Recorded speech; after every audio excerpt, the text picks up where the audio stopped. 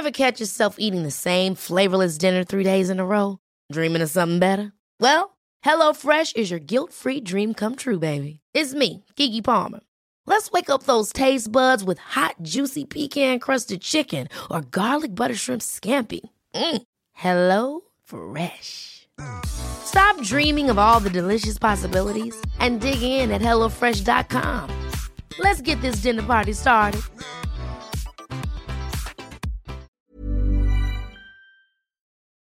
You are listening to the Women's Podcast, brought to you by Green and Black's Organic Chocolate. Chocolate to savour.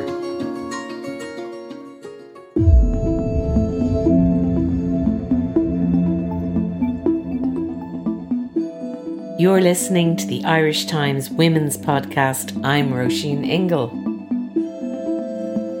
We have a great episode for you today. It's our 5th big night in, and this time we were delighted to have a Saturday night chat on Zoom with author, playwright and Irish Times columnist Hilary Fannin. And I've developed this habit that's really annoying everybody. I put things into things. That's my reaction. You're going to have to explain that a bit more. What do you mean you put things into? Well, I put things in things. So I find a key and I put it in a flower pot.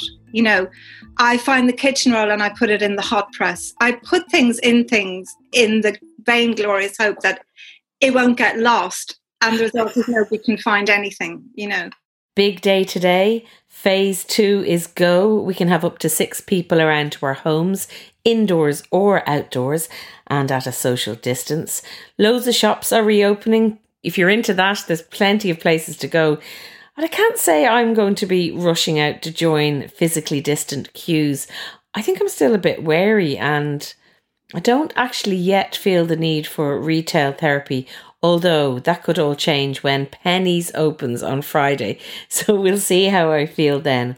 But whatever you're planning to do, I hope you have loads of fun catching up in real life with friends and relations. Like, we still can't hug. And I've written about that on irishtimes.com today. I've written about this thing called touch starvation, which is really hard for some people. So again, just trying to mind each other, checking in on people, especially the ones who live alone. Because if you've got a partner and kids, or if you've just got a partner at this time, at least you have someone you can get all the hugs from that you need. But if you're on your own, you haven't had a hug for months, and that's really, really hard. I actually think we should be able to nominate cuddle buddies, and maybe Leo Varadkar and Tony Holohan will bring that in at some point. We'll see. Cuddle buddies, it's a nice one. We got a lot of feedback from our How to Be Anti-Racist podcast, and I just wanted to say that we're not going to drop that subject. We'll be coming back to it again and again. And just on that, something really great that I found was an old episode of Oprah Winfrey's show from 1992, where this incredible anti-racist activist, Jane Elliott, did an exercise with Oprah's audience. It's this blue-eyed, brown-eyed experiment that some of you might be familiar with. But anyway, I'd urge you to go and look it up, and also look up the work of Jane Elliott, who's a white woman who's been working in this area since the 1960s. Honestly, it's a fantastic episode of Oprah back in 1992. It's kind of incredible to think, that it's taken now for things to possibly change. But back to today's episode. Many of you will know the brilliant Hilary Fannin from her column every Friday in the Irish Times. She writes about life and relationships and domestic drudgery and her cat sometimes, and she always writes with warmth and humour. She had a memoir out a couple of years ago called Hopscotch, and just as the pandemic started here, she launched her debut novel, The Weight of Love, which has been praised by Anne Enright and Marion Keyes. It's a beautiful love story, and it's about how sometimes you wake up one day and wonder about your life and what you think might have happened had you chosen a different path. We had such a great response to this event, and it's because Hilary's so engaging, so beautifully spoken, and just so wise. The perfect tonic, in fact, for these times. I know you're really going to enjoy this, and thanks so much to our brilliant audience on the night who were from California and the Cayman Islands and Canada and lots of other places, beginning with all sorts of letters, not just C.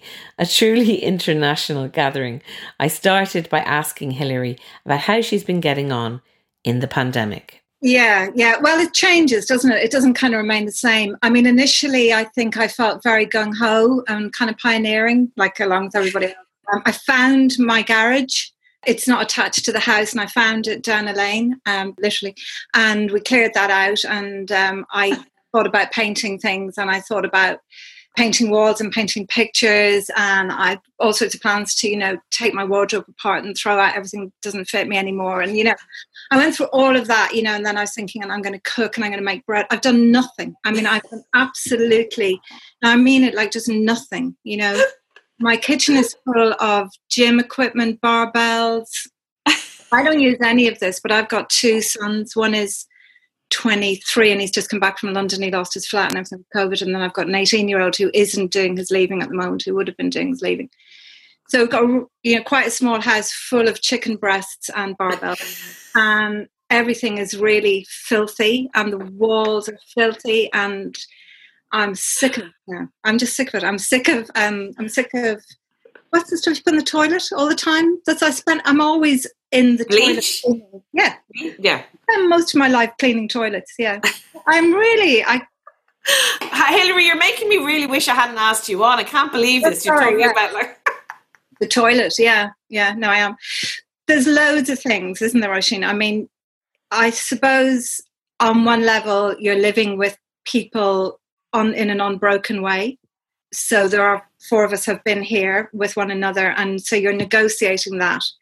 And at times that feels like a kind of strategic game, like chess or something, Everybody's trying to give each other space. I don't have, they're not little children, so we do an awful lot of trying to negotiate space. And I've developed, I work at home anyway. I don't go out to work. I'm freelance. I've been freelance all my life. So I usually work at the kitchen table anyway. So that's not too different for me. And my husband took early retirement, I don't know, about 5 years ago or something, 4 years ago. So I'm kind of used to him being around as well. But our children being back with us full time feels a bit different. And I've developed this habit that's really annoying everybody. I put things into things. That's my reaction. You're going to have to explain that a bit more. What do you mean you put things into? Why do I put things in things? So I find a key and I put it in a flower pot. I find the kitchen roll and I put it in the hot press. I put things in the vainglorious hope that it won't get lost. And the result is nobody can find anything, And Giles, my husband's like, where's and he's like this and the tension in his neck, Earlier it was the kitchen roll, and he said, where's the kitchen roll? And I said, oh, it's in the hot press. And he said, right, so the word kitchen wouldn't be a bit of a giveaway? That kind of, we're maybe getting a bit on each other. Yeah, are you gone a bit mad, Hilary? Because I think a lot of us here, and you can all nod and wave if you've gone a bit mad in this time, because I think it's okay to express that, yeah. And some of you are just staying very quiet, but it's fine. Go on. I swam twice. I think you were swimming as well. Yes, I went to the Shelley Branks. It was amazing. Yeah. I went to we were really lucky. I was prefaces and say we are really lucky because the sea is that way and the park is that way, and though both of those things have been within our radius. So I've been swimming, and my eldest son, has been swimming, and I've been bringing him swimming and kind of paddling around with him, and that is really amazing, and that's really kind of elemental, and you start feeling better. But yeah, man, I think the nerves are fraying a bit, for sure. And I think a big part of that is that we are isolated from many things, but what we're left with is ourselves, right? And so certainly, I find that the journey that might have been outward, might have been about putting on my lippy and going in to, meet you, Roisin, for a cup of coffee to talk about work or whatever, is gone, so the journey is internal. And I find myself living with my past a lot more. I find myself living with losses a lot more. I find myself thinking about my childhood a lot. I find myself in those kinds of zones that normally are easy to distract yourself from, and I'm not managing, that distraction isn't there. So you remain much closer to whatever it is, and whether that's joy or pain or memory or whatever that is. I think that the journey is internal. in this. And that's not always easy. You know? No, I think this is a really good time to bring in The Weight of Love, just putting it up there because we like a good plug on the Women's Podcast and our big night in. Your book, I think one of the things about it is that after reading it, I definitely felt like it's that sliding doors thing. You know, we all have moments in our life where we could have gone one way, or some relationship we had, that could have been the one we ended up in, but we didn't. And this book is very much about that, about kind of choices we make and where they end up. And then you get to a certain point in your life and you think, how did I become this person? Maybe I was supposed to be another person. And I also think that's very much the kind of normal people effect that has happened recently with the TV series. I don't know if you all agree, but I feel like that thing of looking back into our past lives, if you're a certain age, like I'm 48, it's made me kind of go back into places I had thought I had left far behind, you know. And I think that's a really interesting theme to explore. So tell us a bit about the book and about that whole side of things. Yeah, well, the book was, I mean, it covers all of those bases. It is about that moment. It is about being, you know, kind of waking up one day and thinking, well, here I am, and how did I get here? And taking, again, that internal journey back to the past and seeing where that road diverged. And at what point did you relinquish one possibility and pick up another possibility? So it's a triangulated love story. I don't know if any of you guys have read it, but it's a kind of triangulated. Wave your hands if you've read it. We've got Emer Fisher nodding. We've got Michelle Forbes. Jane is waving madly there. Yes, you've got some readers here. So it is that sliding doors moment. And the book there are two time frames in the book. One is London in 1995. The other is Dublin now. And so we meet the characters when they're in their mid-20s, and then we meet them again later when they're in their kind of late 40s, coming up to 50. And that triangulated love story has played out between these three people for a quarter of a century. And memory, you know, God, it's a book about memory. And we were talking a little bit earlier, I don't want to leave The Weight of Love, but I wrote a memoir about 4 or 5 years ago called Hopscotch. And again, you're traveling backwards into kind of moments that you can't forget or that you can't leave go of. And I think we talked, Roisin, about that all of us have an ability, I think, and especially in a lockdown situation where we have a little bit more stillness or a bit more time, to negotiate a way into our pasts and into our memories, and to unlock a door into the storeroom of memory. And in many ways, Weight of Love is about somebody coming to terms with memory and coming to terms with their new reality, or the current reality, I should say. Yeah. I was distracted there by a lovely comment from Brenda Harrington. And she says, Roisin and Hilary, you are my normal people. Thank you for connecting us all. Isn't that so nice? Yeah, that's nice. Yeah. And there's someone else. You have to have very, very sophisticated sex as well, Roisin. No. That's okay. I'm pleading the Fifth Amendment on that one. Yeah. And Lorna says, adding it to my list, I constantly look back at certain crossroads moments of my life and wonder, what if? So tell us a bit about the characters in the book, because that's kind of what happens. There's as you said, this triangle kind of going on, a love triangle. So the three people in the three kind of main players in the book are Ruth, who we meet at 25 and again at about 48 or whatever. When we meet her, she's married to Robin, and who she met in London in 1995. And then there is the person that she was in love with when they were in London, and his name is Joseph, and he's Robin's best friend, or was Robin's best friend. So it's just kind of plotty in that way, you know what I mean? It's a bit of an emotional whodunit in a way, you know. Well, people have said really amazing. You've had amazing reviews, like the kind of dream reviews that you couldn't even imagine in your wildest dreams. And Anne Enright has said it's heartache for grown-ups. And Marion Keyes said it's beautiful and painful and exquisite. I mean, you couldn't really ask for more. No, it's been really, the reviews have been absolutely amazing. And it's been an extraordinary time because the book launched on the 19th of March, which was about 2 days after we all went into lockdown, right? And like my son, who lives in London, flew home to go to the launch party and gone back, you know what I mean? And there was no launch party. So I've been incredibly lucky with the reviews, and the reviews have been fantastic, and there's been great generosity towards the book. And I have to I really have to say, give a shout out for our booksellers.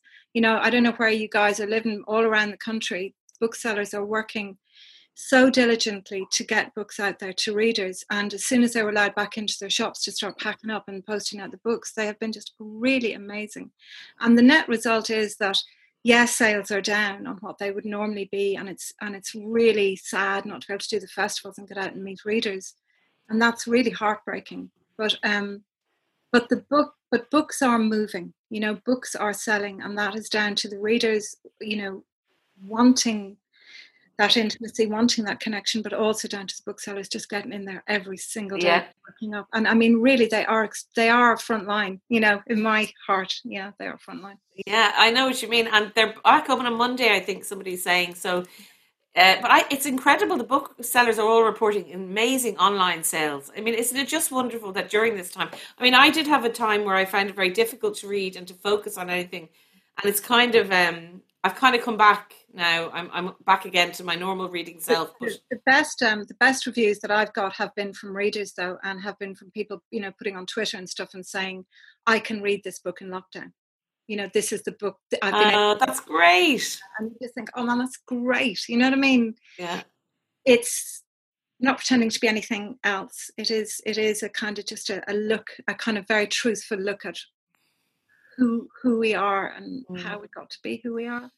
Well, speaking of how we got to be who we are, would you tell people a little bit about Hopscotch who haven't read it? I'm sure some of you have read, but some of you might not. Tell us a little bit about your you had quite a different upbringing, it has to be said. Is that fair enough? I mean, it was bohemian, it was a little bit dysfunctional, and yet it was in this very traditional Ireland that we recognise. But your life within your home was very different. So you had the kind of clash of cultures, really. Yeah, big time. I mean, I was born in 1962, and I was 8 years younger than my three siblings. Well, my siblings were 10, 9 and 8 when I was born. And my parents had, I think like a lot of people, they actually had met in NCAD in art college. My mother was acting in the Gaiety and the Capitol at that time. She was also singing, and she was a very creative character, as was my father. They met. I mean, Mary, my mother used to say, and I might probably have said this before, she used to say, if I'd met him like you, girl, she'd say to myself, my sisters, and we'd be cringing. Like, you can meet people and you can sleep with them and you can have an affair and then you can move on. And she said, we should have had an affair and moved on. But of course it was, she met him in 1901 or whenever it was, she met him when she was in her 20s. And that kind of situation wasn't available to them. So they ended up having 3 children very, very quickly and moving out of their little flat on Leeson Street and moving to the suburbs. And their lives went very haywire at that point. They weren't good at suburban life. They were both lovely people, both creative, very creative people, and they struggled immensely with being parents and living in those more straightened ways in a society his expectations were that Mary would stay at home and mind the children, and that Bob would go out and have a regular job and bring back the potatoes or whatever. And neither of them managed to do that awfully well. But we didn't have much furniture, but with great food. My mother was a wonderful cook. She had a bit of Italian antecedents, and like we were eating spaghetti on our road when nobody had her. There was no spaghetti. I don't know. I think she don't know where she got it. They were wonderful. But anyway, my father met somebody else around about the time I was born. In fact, the story goes, and I hope it's not boring people with this, but my father's lover went to a clinic on Leeson Street to have her teeth straightened. She was a wealthy woman and childless. And my mother went into another little hospital on Leeson Street to have me. Because although they had very little money, my father had very strong ideas about where people should be born. So Leeson Street is good. But anyway, so the story is that he brought 2 bunches of flowers, and he brought one to his girlfriend who was having her teeth straightened and the other to my mother who had me, and so this was the tell me if I'm rambling now. Stop me if I'm rambling. No, you're not. You're gripping us all. I think I can speak for everyone. Carry on. A couple of years ago, before I wrote Hopscotch, I do quite a bit of work with Fighting Words. That's Roddy Doyle's organisation, and Sean Love, working with young writers and giving them the right to write. And most of that work is voluntary, and so sometimes you're offered a course that you can do as a kind of thank you for the voluntary work that you're doing. And so Carlo Gebler, who's the son of Edna O'Brien, I don't know if you guys have read, know Carlo, but anyway, he's marvellous and he's a fantastic writer and teacher. And so I was lucky enough to do a weekend workshop in Fighting Words with Carlo Gebler, and the workshop was on autobiographical writing, and he said, well, does anybody anybody got a story? Anybody got a sentence, a story? And the room is very quiet, and I'm always, I see my own hand going up and I want to pull it down again. I'm like, shut up. But anyway, so I put my hand up and said, my dad, like I was born, and he bought 2 bunches of flowers, like one for his girlfriend who's having her teeth straightened, the other for my mother, and he said, just write it, Hilary, just write it. And that was Hopscotch. And so that was the kind of, I had never considered that I could write a book before. Do you know what I mean? Yeah. And but suddenly he just kind of said, yeah, that's enough. There's your book is contained within that, write it. And so I did. And it was really joyful to write it. In the end, I mean, after years of trying to live suburban lives, it kind of really did fall apart. The bailiffs came and knocked on the front door, took all the furniture, took the clothes. My older siblings had nowhere to live. They went off. I went to stay with some friends, and eventually my parents found a place, a little summer house in Howth, right down on the cliffs near the Bailey, which was owned by an amazing woman called Alicia Bailey Butler, who had an estate there. And this was a little summer house that wasn't used very often. So she let us rent that. And so I moved in with my parents eventually. And that began a little journey around Howth Hill and to various different rented houses around the hill, which culminated ultimately in, they had no money. They never had any money. There was no money. There just was no money whatsoever. But they were lovely people, and they had a lot of support from friends and from people who did genuinely love them. So then my mom ended up in a council flat not far from where I live now, and that was brilliant. And her life completely changed. She was in her 80s when she moved in, and there's a part of The Weight of Love where Ruth goes back to visit her mother, who has moved into a council flat in a Midland town, and who experiences intense kindness from her Nigerian neighbours, and which my mother did. And I remember, I'd go and see Mary, and she would have been given food by her Nigerian neighbours who lived upstairs. And my mother could draw. She was really good at drawing, and she had loads and loads of paints, and always her table was covered in paint. So then all the little children from the flat used to come in, and she used to draw with them. And I always admired her ability to be really responsive to change, you know what I mean, and not to carry some expectation that she deserved something. She was really protean. She was really able to live with change, and that's something that I really admired about her.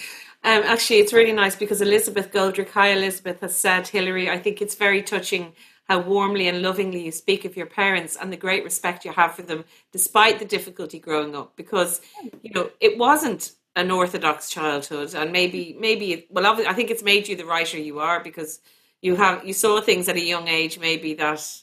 Well, there's one part of Hopscotch where you talk about your father bringing you to the home of the person he was having an affair with, and you were in another room and that kind of thing.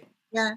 And, but I mean, the thing is, I don't know. I mean, I think at some stage we have to stop being children, you know what I mean? And I think at some stage, I do meet people who say, oh, my mum did this, I'm looking at this person, oh, she's 58. At what point do we stop we need to take, I don't mean to say we need to, I find it more helpful to look at the bigger picture and to imagine myself into their lives. And, you know, man alive, if I married the guy I was with when I was 21, I would not be sitting here now. That is the truth. He's a lovely fella and all the rest of it. But I wouldn't be here now. Do you know what I mean? Yeah. I wouldn't have had the journey that I have had. And God, you know, and they were talented people. Mary and Bob were both really talented. Bob became a cartoonist, and some of you might remember his cartoons from the Herald and the Indo and B&N Business and Finance magazine and the Farmers Journal. And so he wanted to be a painter. You know, his dream was to be a painter, and he ended up being a cartoonist. But that was fine too. And then Mary, the nuns in Holy Faith in Clontarf, where my mother went to school when she was a tot. And my mother's sister, Cucci, Gemma, was a nun, and we used to call her Cucci. And anyway, the nuns gave Mary a job as a drama teacher in Holy Faith in Clontarf. She didn't have any qualifications, but she was fabulous, and they loved her. And a really funny thing happened to me a couple of weeks ago, just before lockdown. Penguin Ireland had a kind of little dinner for publishers and booksellers. And this beautiful woman came up to me and she said, "You're Hilary Fannin?" And I said, "Yeah." And she said, "Your mother was the biggest influence on my life." And she started to cry. We were in this restaurant, you know, with this I was nervous going into, very nervous. I was very nervous going into the restaurant, meeting all these people. And, you know, you're kind of like a secondhand car salesman. You know, you're trying to sell your book and like, oh yeah, my book's going. And this girl, and she said, "I'm here because of your mother." And she started to cry. And of course, it was gone. But like, Mary had a great warmth. You know what I mean? She just had great warmth. And that kind of made an awful lot of things happen that maybe wouldn't have happened to another person. No, it's lovely to hear you speak so well about it. I think everyone's really enjoying listening to you, Hilary. I always put all the screens on. Like I'm looking at you all, and as we're talking, I'm flicking through because I'm like Gay Byrne always said at the Late Late Show back when he did it, that the way he knew if something was going well, he would always be in touch with the room, with the audience that were actually physically in the Late Late Show, and he'd be checking in. And I just can see how you're all so engaged. And just to say that to you, Hilary, in case you're wondering you were rambling, someone said, "No, you're not rambling, keep going." And I just want to say a shout out to a couple of people. Maura from County Tyrone, she says she's a Zoom newbie, so I want to say hello to Maura. And Deanna is in California and is loving it. And there's lots of people, actually there's people from all over the place, all different countries, so it's great. Shout out to all of them. You are listening to the Women's Podcast, brought to you by Green and Black's Organic Chocolate. Discover a different kind of dark. Now, let's talk about your column, because you've been doing it for 10 years. It's every Friday in the Irish Times. And I just love, you just say it like it is. You talk about all sorts of things. You reflect, life for a lot of people, I think. And you were named, it should be said, this is a brilliant accolade that Hilary got last year. We were at the Journalism Awards, and Hilary was up for this Columnist of the Year award. And also Fintan O'Toole, who I have a very, fondness for. And I'll leave it at that. I'll just leave it at that. I love Fintan O'Toole. Anyway, and it was Fintan and Hilary and a few other people, and Hilary won. And it was the most joyous moment when you went up, because I was Hilary's editor.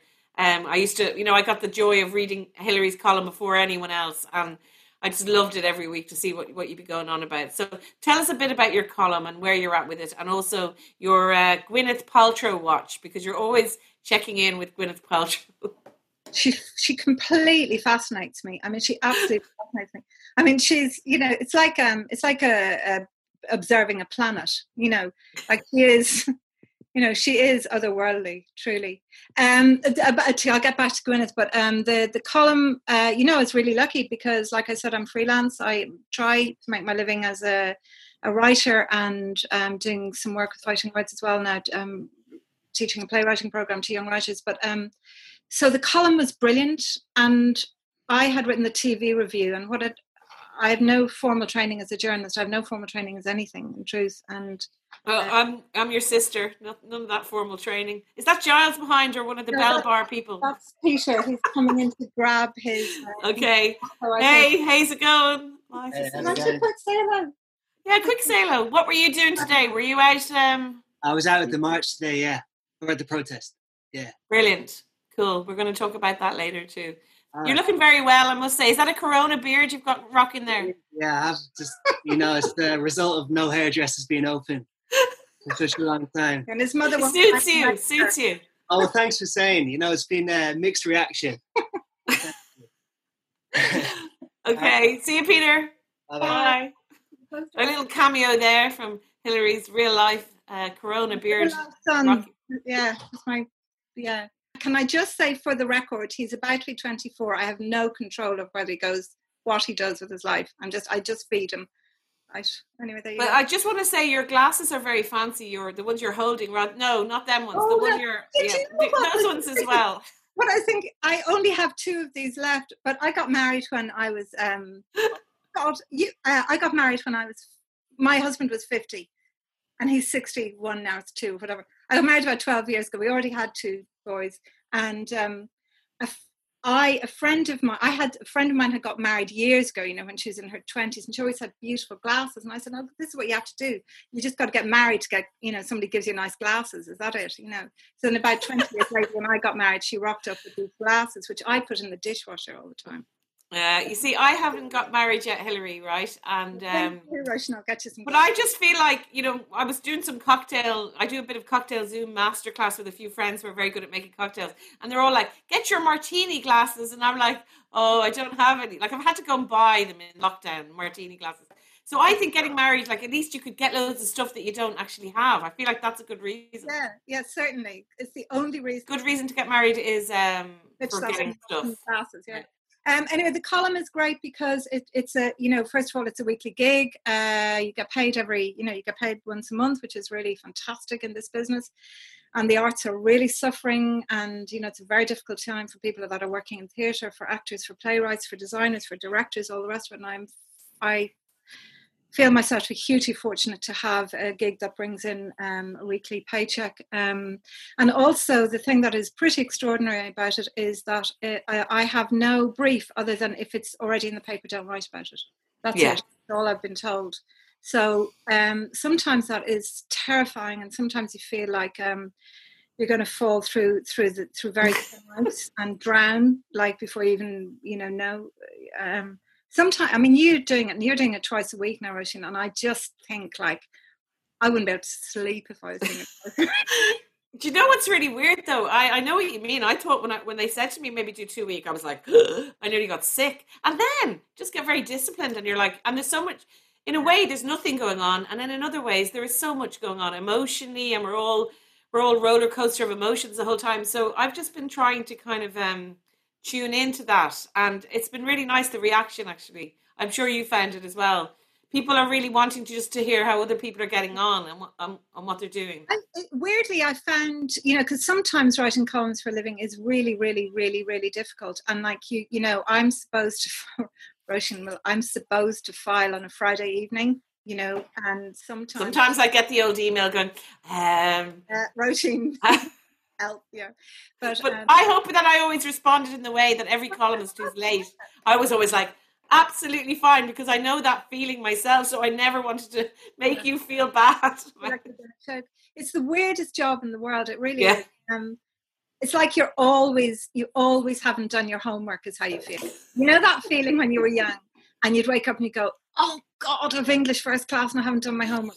I feel that all the time. I got a constant burning sensation just about here, like I haven't done my homework. But look, it's what a privilege, eh? And the other thing about lockdown is, like you're saying, my palette is very limited here, like everybody else's. I've only got 3 colours, to work with, and so that's what I've got to do. And make it easier in a weird way. It's kind of like, I agree exactly. I totally, sorry, this is one columnist to another feeling I hope this isn't boring, but it's I really relate to what Hilary's saying. But also then when the colours expand, when you go somewhere and suddenly you're on the street and walking towards you is Micheál Martin, and you realise you're outside your 2K, and suddenly you're talking to Micheál Martin and confessing, this is me, I confessed to Micheál Martin on the street that I was out of my 2K. And as it's happening, like I'm out of my body, but part of me is going, Jesus, Roisin, this is going to be a great column. Yeah. So mad, isn't it? And you do things that you'd never normally do if you were like, like today we drove, my husband and I drove to this organic market, and part of it was because I got paid yesterday, right? So we drove to this organic market because I just think if I have to, I've spent so much of my life in Duns, I'm going around doing the same, like, oh man, I'm endlessly, And my husband said to me this morning, do we need more toilet paper? And something in my head just clicked. And I just thought, I am not going into that supermarket. I am so tired of those jumbo things. I'm just not going to do it. I'm an artist. I got rebellious and I'm not. Anyway, so we went to this organic market, right? And I'm thinking, well, this is going to be great. Okay, I went in and I bought 4 chicken breasts and a bit of salami, right? And your man said to me, €33. I nearly fell over. I said, what? What did you send the bloody chicken to finish this to? What in the name of God would you be doing 4 chicken breasts for €33? But in normal, this story has a point, right? Normally, in normal circumstances, if I was in anywhere within my own brain or life, I would say, I'm terribly sorry. €33 for 4 chicken breasts and a bit of chorizo. Are you joking? Right? But I'm out for the first time in about 12 years. So I go, okay, thanks very much. €33. Would you be well, Hilary? Would you be well? I came home and then he just cooked the chicken breasts, right? And he made an Indian meal. Sure, it could have been any old stuff, that we, it's all covered in spices. Anyway, I'll be quiet now. So Caroline Downs has just said, and I think she speaks for a lot of people, I am so fed up with the supermarket shop. I think a lot of us are fed up with it. I'm lucky to have a partner who, he's a bit obsessed with going for I've actually a lot of women friends who's in this time have, the partners have taken on a real forager mode. Like the caveman going out to get the stuff in the supermarket. The way they all stand around the barbecue, like the supermarket then, going for the stuff, having to queue in the socially. McDonald's is open though, Hilary. Have you been down? No, I wouldn't go near it. I wouldn't go, no, I don't know. Yeah, no, I wouldn't either. I think it's terrible. Yeah, no, I haven't been down. The fish shops are open in Hope. That's really good. The fish, when you see, yeah. Can I just say, and I don't know if I've said it on this big night in before, but there's a recipe on online. If you go to Gordon Ramsay's 10-minute fish and chips, right, it takes a little bit longer in real life. But oh my God, I have been making it so much. And it is the nicest fish and chips that I've ever had. And you can make it shallow frying it, not deep frying, because I don't have a deep fat fryer. But it's shallow frying fish and chips, and it has been a revelation for me in this lockdown. So I just need to put that out there. Gordon Ramsay, 10-minute fish and chips. Google it. You will thank me at the next big night in. You'll be all going, yeah, thanks for that, Roisin, because honestly, it's gorgeous. Yeah. So now, Hilary, what else will we talk about? What's next? Are you writing another book? How are you being? Are you being creative in lockdown? I'm trying to. One of the things about, and I don't know how relevant this is to anybody else, but and I was writing about this in the column last year, and I think actually that's why they gave me the columnist of the year, because I think they've, I was thinking about this. I was, but maybe they just gave it to you because you were the best columnist. Well, the thing was that I had a bit of a bumpy childhood, and a bit of a bumpy adolescence, etc. And I wasn't very good at school, and things didn't work out too well for me in school, and I didn't, wasn't allowed into the honours leaving cert for my English, because the way anyway, and so things didn't work out well for me in school, and it took me a long time to kind of find my métier, find my level, and I never went to university or anything like that, and I started working when I was 16. So that was a thing that was always kind of part of in my head. I was thinking, like, ended up marrying this guy who went to university and then did went on and did more, did a postgraduate and all the rest of it.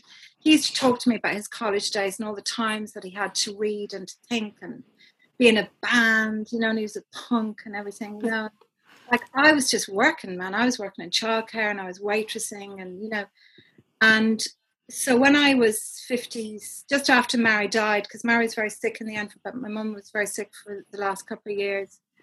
And just after she died, literally about a month after she died, in 2017, she died in August of 17, I went to Trinity in that September.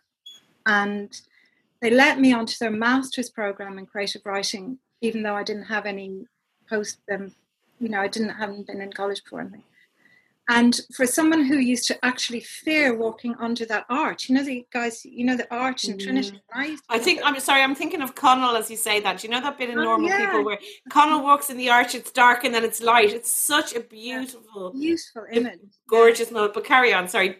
I'm obsessed. I'm obsessed with Normal People, sorry. Go under that arch, and I used to have a kind of sensation, and I'm a Dubliner, and I'd often walk through there on my way and cut through onto Dawson Street or something. But I would always feel somehow that this wasn't okay, that I was an intruder. It was not really all right. And it was just an internalized sense of loss, I think, about education, really, that I was carrying around and blaming the architecture, And so then when they offered me a place on the master's course in Trinity, it was the most extraordinary year of my life. I mean, I just couldn't believe it. And I think I told you, Roisin, there was a moment when, I don't know if you guys know, the library in Trinity, when you go in, like the levels are like there's glass walls. So you can see all the books, like floors and floors and floors of books. And we were given a tour of the library and shown how to use the references and stuff. And I was overwhelmed. I felt absolutely overwhelmed. I think I said in a column, I could have lain down on the floor and wept. I felt so overwhelmed. And, there were lovely, beautiful young people with beautiful young bodies texting each other to do beautiful things later, and I was just standing there looking at these floors of books and thinking, I can, this is mine. I can do it. Oh God, you're making me very upset. Look, I haven't had that experience either. I dropped out of college. I'm a disaster, but I love how you appreciated that. Yeah. And every time, I go in there and I just it was unreal. Like it was unreal, and to go into the buttery and buy, a salad for like €1. And I'm like, and then I'd completely forget, and then I'd see myself in the big loo, the wind mirrors and the big toilet, and who's that woman? My head, I was like 19, and I think I was though. Short of throwing a scarf around myself. Peter, who you just met, my shy son. Very shy. I love how he came right in, though. I appreciate that. He's like, you call me in, I'm gonna be there. Yeah. But I remember, one day. Now, do tell me stop talking if I'm going on. No. But one day we had to hand in a paper, we had to hand in this kind of essay. And, the way you have to hand it in and they kind of stamp the time. And it had to be in by midday, So we did it and it was all very exciting. And then somebody said, right, where are we going for a drink? And I'm like, oh, it's 12 o'clock. You can't go for a drink now. Go home and have your lunch, And I go, oh, shut up. And so we went to a bar on Bagot Street and somebody bought cigarettes, So I'm like smoking and drinking in Bagot Street. And then I just suddenly felt like I'm going to pass out. I have to go home. So I got the dart home. And it was only this place about 3 o'clock, And I went in, Peter was in the kitchen and I told him, I said, everybody went to a bar and they were smoking and they were drinking and I was smoking and I was drinking. And just because we got our essay in, and he was, what are you doing home? Get back in there, get back in, Anyway, it was, look, all I can say is if you haven't done it, and you get an opportunity to go to go anywhere. Oh God, I don't know. It was. I just love it though, Hilary, that you had that opportunity and that you took it with both hands. And I know because you were caring for your mother in the last time of her life, and there was a thought that you weren't going to be able to do it because you would have to defer. Yeah. And then Mary died. And Yeah, Mary died, and I wasn't going to go, and I had been offered the place, and then she was very sick, and I just thought, no, I can't leave. I just can't leave her. I won't leave. I'm not leaving her, and that's it. And so then she died on just 3 weeks before. So I was literally about to phone the college and say I have to not do this. But that was a really long-winded answer to your question, which was, are you writing another book? So So I had gone in to do the masters with kind of these, I can only describe them as like kind of little islands of work. And my friend Michelle Forbes, writer, is there. I can see you there, Michelle. And Michelle and Maureen White is hopefully there as well. We have a little writers group, the three of us. And in the first year that we got together in our writers group, all three of us got a publishing deal. And but anyway, I went in with these little islands of work that I had developed along with Michelle and with Maureen. And so having the time in Trinity, and I worked with Deirdre Madden, who I think is a very underrated writer in this country. She's brilliant. And she really helped me to find structure and to put Way to Love together. And so now my current adventure is to see if I can write a book on my own without the stabilizers. Okay. So I'm wobbling around the block, really. Hilary, that's great to know. So you are writing a new book because we needed another one. There's been such amazing comments. Like Simon said earlier that her friend says that organic shops, like you should just drive past them and just throw 30 quid out the window. That's basically just do that. And, people are finding it quite emotional listening to you talk about that feeling of college and of seizing something that you thought was lost to you in a way. So I think it's a good time to maybe open it up to everyone. Okay, Maureen, hello. Hello, how are you? Hilary, I really enjoyed tonight and Rushing as well. It's been brilliant. I just wanted to know, when you're doing your column, does it take you long to actually write it from start to finish? And do you kind of leave it to the end to start to give yourself that wee bit of pressure to make, to do it? Yeah, thanks, Maureen. It's been interesting because my run-in pre-COVID, I had a 2-week run-in to the column, and actually I found that a little bit more difficult because you were trying to anticipate maybe how your voice was going to land 2 weeks hence, right? And then at the start of this of the pandemic, my new editor, Connor, said, I asked him, could I have a week-long run into it instead? Because, you could say something and then it's published 2 weeks later and it's just irrelevant and everyone's moved on. So he said, yeah, that was fine. I find that that kind of keeps me more alert and I prefer it. And I'm supposed to file on a Friday. My new editor, I'm much more disciplined than I used to be with my old editor. Because her old editor is a complete flake and a messer. That was handy for you. I wasn't scared of my old editor. So I tend to write it on the day, to be honest, because I'm trying to be as kind of alive with it as I can be. I'm very lucky. I have one ace up my sleeve that I'm probably supposed to keep quiet about, but that is my husband is a former Irish Times sub. So he edits my copy before I send it in. So he works on my copy before I send it in, and he'll say to me, do you really mean that you want to go down the river in a basket? And I go, did I say basket? No, I didn't mean basket. That kind of yeah. And that is, so we have a kind of cottage industry here, and he's incredibly kind to me, both with all my work really, in terms of, he's a very good editor, so he's around. Thank God, because I can neither spell nor make a sentence. I wrote a sentence the other day which was 126 words long, and I think the Irish Times stylist. I wrote, and he said to me, Hilary, do you know that's? He actually counted it, and he said that sentence was 126 words long. That's and shocking. I changed this sentence, so I put in a caveat before I said, "Dear reader, please forgive the 126 words."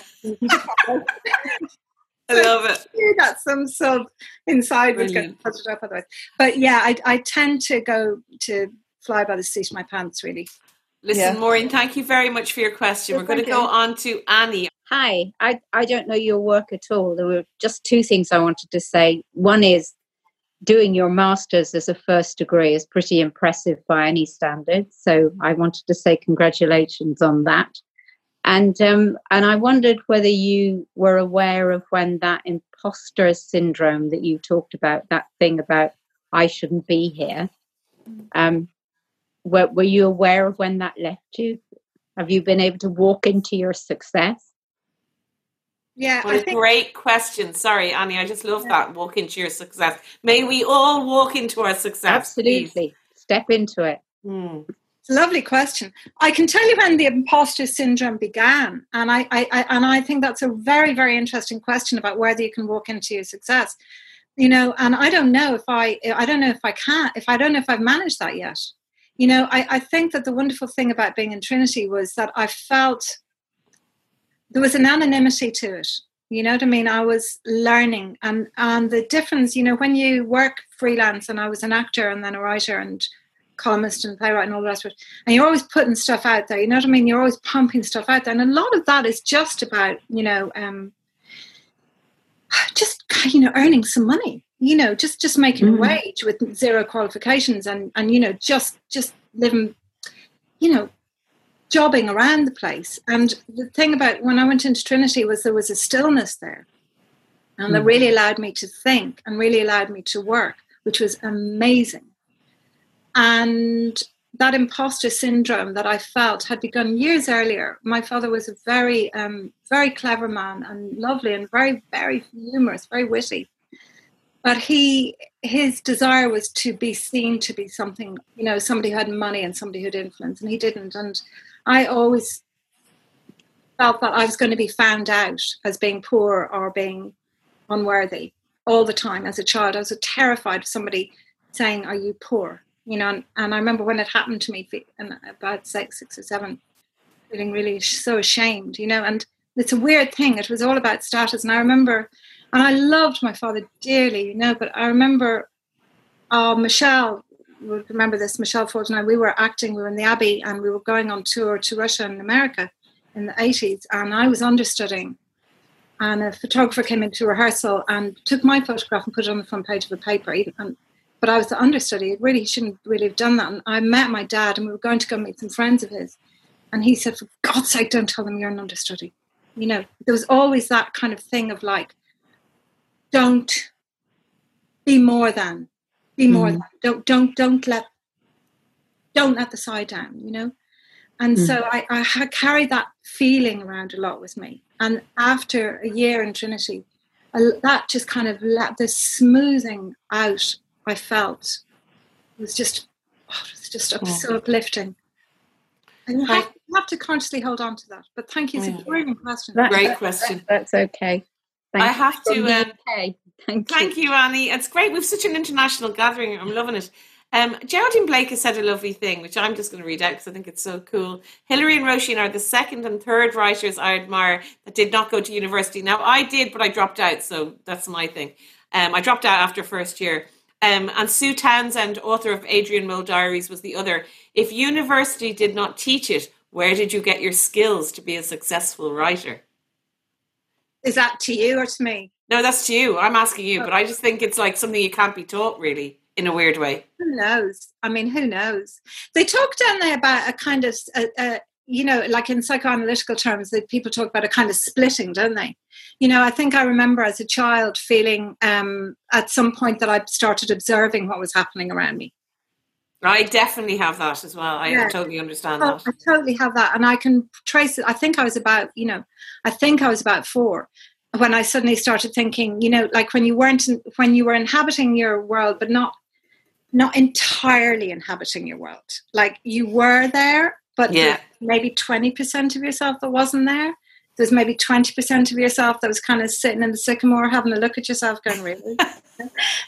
Or, you know, you're not going to get away with that for long. But that kind of sense of that splitting, and I'm sure that's really psychologically deeply unhealthy. But, you know, I do have that sense of feeling that I was always watching. And so then writing is like just the biggest relief. It's like, it's just such, isn't it? I mean, I too. I especially feel it in this lockdown. I was worried about how I would manage it, but honestly, like when I sit down and I just get it all out of me, and then I just close the thing and I just walk away, I just feel like, okay, I've done that. I've processed that a bit. I've put it out there. I'll probably feel completely different tomorrow, but I don't care. In this moment, that's what I'm feeling. And I do feel it's such a privilege to be able to do that. And then for people to, maybe it resonates with people, it's wonderful to feel like you're not alone and that you're not totally mad on your own, that kind of thing. I heard on our way to the incredibly expensive organic market this morning, put the radio on the M50, and what are we doing on the M50? Well, anyway, there you go. But that's just madness. Ed O'Brien was on the radio. I don't know if you guys heard her this morning on the radio. Oh, I'd love to have heard it. I'll listen back.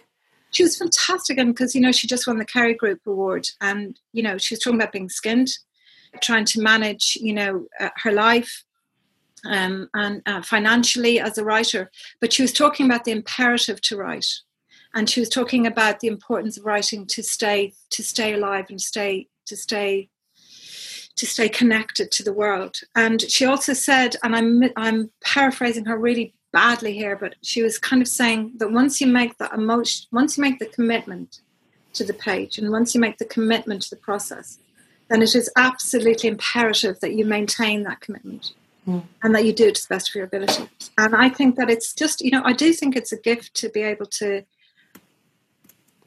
relieve yourself of some of the pressure by writing, It really.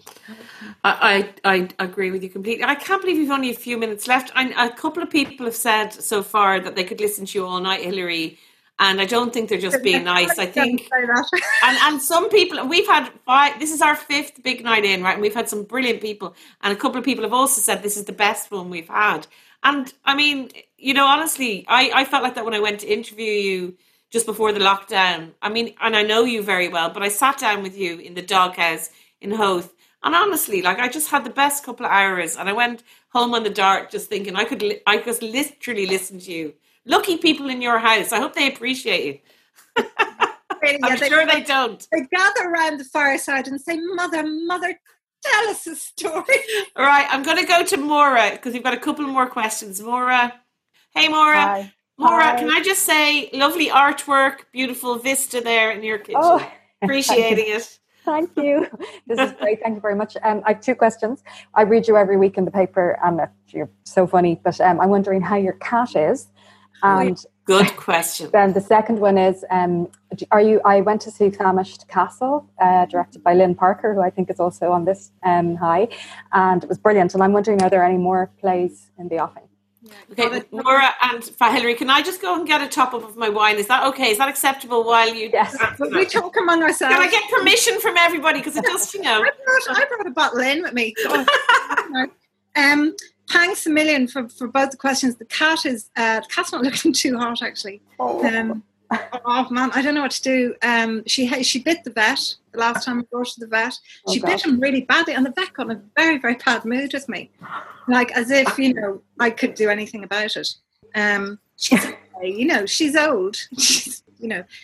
She's still trotting around the place. Do you put sun cream on her ears like Ruth? No, that was my sister's cat, and it's funny. In The Weight of Love, I write about a cat that gets cancer of the ear, which is completely based on my sister's cat, which is called Squeak. My sister can't stand the cat. I think there's something in our family. We have cats that none of us get on with. I don't know what that's about, but Squeak got ear cancer, so Laura puts sun cream on Squeak's ear, but Holly, my cat, has black ears, so she's okay. She was separated from her mother too early, and she came to us as a kind of orphan, and it's a very long story. I won't go into it. The thing about plays is that I would absolutely love to write a play. I would give my left arm to write a play. And I'm really, really, really worried about our industry, about the playwriting industry, about actors. My son Peter, you met with the beard, is an actor. He's lost his flat. His agents are furloughed. He's got no work. My great friends who at my lifetime with are struggling. A lot of them are struggling. There is no work. There are people who've moved back to their parents' box rooms, people who are designers and who are producers and who are actors and directors, and how do we maintain the art form? It is a responsibility. It is a national responsibility, and it has to be addressed. And it's funny. My niece Kate is a paramedic, and she's on the front line. And I said to her, I shouldn't be. And we were talking recently. I said on the family WhatsApp again. And I said I shouldn't be talking about art. You're the front line. And she said, Hilary, you can't separate it out. Why do you separate it out? Art is part of who we are. It is an integral part of our soul, of our spirit, and of ourselves. And our health doesn't finish at our neck. You know what I mean? Our health carries all the way up into here. And so we need to address what's happening in the arts. And it is, Lynn, who's the most, I've had wonderful. Is Lynn here, Hilary? I don't know. I'm not sure because what a legend. I can just see. But, my mates, Michelle and I worked together. Maureen White is the most fantastic dramaturg who I worked with in Rough Magic for years. And, it is heartbreaking to imagine, who we would be without theatre. And we have to find a way of supporting artists during this period. Maura, thank you very much. Did that answer your question? Did you get the cat bit in? I missed that because I went for my lovely white wine. Fantastic. She's and Rosita, who's here, has said that she's very glad that I got topped up. So I just want to shout out to Rosita. Thank you, Maura, for that. We really, I think we're probably at the end. We've gone over, which we haven't done for any of the other ones either, Hilary. So always, I mean, do you know what's brilliant is that, and it happens every couple of weeks when we have these things, the messages come in and people say that they were feeling low and it kind of lifted them up, or anyway, there's something about, even though it's Zoom, and I don't generally like it, Zoom wrecks my head, but for these are the best things I do on Zoom. I don't know whether it's the amount of people, like we've had 250 people here solidly, Hilary, listening to you, all the way through. Thanks. And a lot of them are Irish Times subscribers who've come on board since lockdown, and people who really started to value more the fact that we're giving a service and that it's a digital thing as well as the print product. And I want to say thank you very much to anyone on here who is subscribing. And if you're not subscribing, maybe you might consider it, because I think we give a really good product out there, and we're trying to expand it in all these different ways. But as always, just to say to everyone here, and I'm looking at you all, and I think that's what it is. I think it's just seeing you all. I'm going to flick through now, like Attracta. See, this is the thing. Hey, Attracta. I mean, Attracta's a name, isn't it, that you wouldn't hear very much anymore. And anyway, it's brilliant to see you. Like Bernice Harrison's there, Gwendolyn, Catherine, Elizabeth, Mary. I'm just naming a few of you because I think there's something. Kathy McAndrew, my friend Simon, check her out with the lovely glasses there. And Annie and Neve. And it's weird. How can we feel like we're kind of together and we're so not? We're in totally separate things. But what I think and what I hope is the reason we feel like that is because the people I'm choosing for these encounters are very open. They're giving of themselves. They're down to earth, and they're not, up themselves is what I'd say. And Hilary, you're the most not up themselves person that we've had on, I think. So anyway, that was a bit of I have had a bit like 2 glasses of wine now. And because I normally, that's probably my limit too. Do you know what I mean? And I want to say thank you to our sponsor, Green and Blacks. And some of you, with your brilliant comments, are going to be getting hamsters. She means hampers. I have a hamster. I don't know if you can see. We have a hamster there in his cage. His name is Mocha. But you won't be getting hamsters. I'm so sorry. It's going to be a hamper of Green and Black's chocolate. And Hilary, have you some final words for us? Not about hamsters. Yeah, it's a hard time. I think it's a hard time for everybody, and I think we've all had to learn to live with ourselves. And I just hope that the self you've found is livable with, because you're lovely. I mean, everyone I can see looks really lovely. So yeah, just thanks for having me, man. It was just great. It was really, really appreciated. And it's really uplifting, because I actually felt really a bit sad today, or a bit kind of like shook, or like, oh my God, what's going to happen? what's going to happen? What's going to happen? What's going to happen? Well, this is what happened, and this was a beautiful thing. So thanks. Yeah, and just to say, to keep it real, someone has said 2 glasses, Roisin, and I saw the size of those glasses. And I think those people, whoever said that is probably hands up. One more thing before we go, though. I do think Peter went to the protest today. Yeah. And it's something that we've been talking about on the podcast this week. We had 3 amazing young Black Irish women on, just talking about the difference between not being racist and being anti-racist. And I just think it's a lot of, I mean, just from my own WhatsApp group, my family group, and just conversations I'm having with people, it's something that I think we're all talking about a lot more and starting to see in a different way. Is it something that's exercising you at the moment, Hilary, and just with George Floyd and everything that's going on in America? Hugely. And I especially, my 18-year-old just came down to me the other day, and when the video came out, and he was just, and it reminded me of when he was a little boy. It reminded me of when he was about 8 and he maybe discovered that Santa Claus wasn't real or something. It's like he came down to me and his whole face just registered a kind of terrible shock or loss of belief, a loss of security, and he's 18. He's just, how did that happen? And he's not naive. He's not stupid. How did it happen? And I mean, it's been absolutely a huge thing. It's been an absolutely enormous thing. And so, maybe we have to make very close examinations of ourselves to see where we are with that, And the young people that I work with in Fighting Words, whose experience of Ireland and his experience of life is so fascinating and so different. I'm working with a beautiful young writer who said to me the other day, I was born in an inn. I was born in an inn like Jesus. And she was laughing. And I said, what was the inn, Elizabeth? And she said, I was born in the Premier Inn, just opposite the airport. And like her story is so extraordinary and so wonderful. And on a personal level, I just try and stay open. Yeah.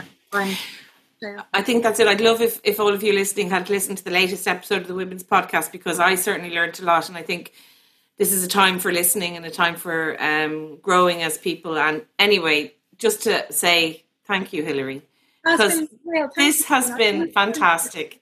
I knew it would be, but look, we can all do this. We do this now on Zoom, and we're saying this is our applause. Okay, you can see all the faces and everybody doing it. Thank you, everyone. We'll see you again in a couple of weeks. We have some hopefully great. Suzanne is on it, aren't you, Suzanne? Suzanne is on the next guests, and it's going to be brilliant. And some of you will be getting those lovely hampers. There will not be hamsters. So don't come writing to me when you didn't get a hamster, because it's not a hamster. And Hilary, you're brilliant. Thank you, everyone. Bye. Have a great rest of your night. Thanks a lot. Take care. Thank you. And that's it for this episode. Thanks so much to my brilliant guest, Hilary Fannin, and her novel is called The Weight of Love, and I can't recommend it highly enough. If you want to get in touch with us about anything at all, you can do so on Instagram or Twitter or Facebook at IT Women's Podcast, and you can email us on thewomenspodcast@irishtimes.com. The podcast is produced by me, Roisin Ingle, and by Suzanne Brennan, with JJ Vernon on sound. That's all we have time for. Stay safe, and thank you very much for listening.